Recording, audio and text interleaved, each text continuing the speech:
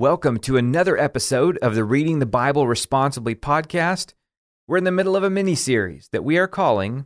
You keep using the word. I don't think it means what you think it means. And we're just talking about words that show up in the Bible that we might need to re-understand. Have you ever said or heard someone say, I'm humbled by this honor?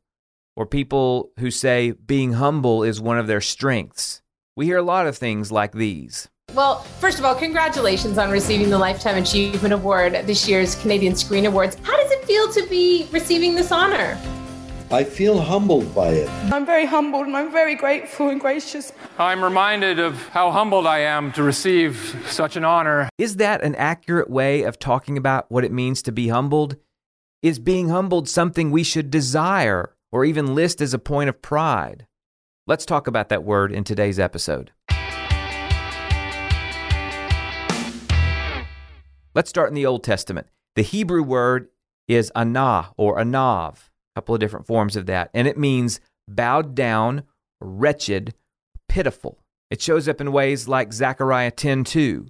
The idols speak deceitfully. Diviners see visions that lie. They tell dreams that are false. They give comfort in vain. Therefore, the people wander like sheep, oppressed for lack of a shepherd. The word oppressed there is the Hebrew word for humble or pitiful. It is not a good state to be in. It's not desirable to be a sheep without a shepherd. Or Psalm 116:10, where the psalmist says, I trusted in the Lord when I said, I am greatly afflicted. Again, that's the word for humbled. Numbers 24, verses 23 through 24. Alas, who can live when God does this? Ships will come from the shores of Cyprus. They will subdue Asher and Eber, but they too will come to ruin. In fact, in related languages to Hebrew, so other ancient or Semitic languages, the word for humble can mean do violence to. So that's just an extreme version of the word oppress. And then we get this classic from Numbers 12:3.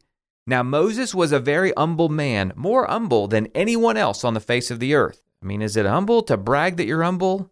By the way, this is one of the statements that makes 100% Mosaic authorship of the Pentateuch a little bit complicated. But broadly, throughout the Old Testament, the word is used to talk about the poor and needy. Proverbs uses it almost exclusively this way, and it's used in contrast to the rich and the well-off. The New Testament carries on this meaning. The Greek word there is tapainos, and it shows up in passages like these, Luke chapter 1, verses 52 through 53, where Mary is singing her song about what's going to be different because Jesus is going to be on the scene. And she says about God, He has brought down rulers from their thrones, but has lifted up the humble. He has filled the hungry with good things, but has sent the rich away empty. Look at these reversal of places in society, this reversal of fortunes. There's the contrast of the humble versus the rulers, which is the same as the contrast between the hungry versus the rich. So these two verses put together the humble and the hungry as opposed to rich rulers. John the Baptist uses similar language about Jesus in Luke 3:5. He says that when Jesus comes, every valley shall be filled in, every mountain and hill made low. And that word made low is the word humbled. So you get a bunch of opposites again. The valleys are filled, right? So that's the opposite of a valley once you fill it in. The mountains are made low. That's the opposite of a mountain. You bring it down. The bottom line is the act of being humbled is not necessarily pleasant. It involves being knocked off a pedestal. It's being debased. It's not, wow, I can't believe I got this honor. Understanding humility is important, and it matters because we are called to imitate the humility of Jesus. And Paul says this clearly in Philippians 2, verses 5 through 8. In your relationships with one another, have the same mindset as Christ Jesus, who, being in very nature God, did not consider equality with God something to be used to his own advantage. Rather, he made himself nothing by taking the very nature of a servant, being made in human likeness.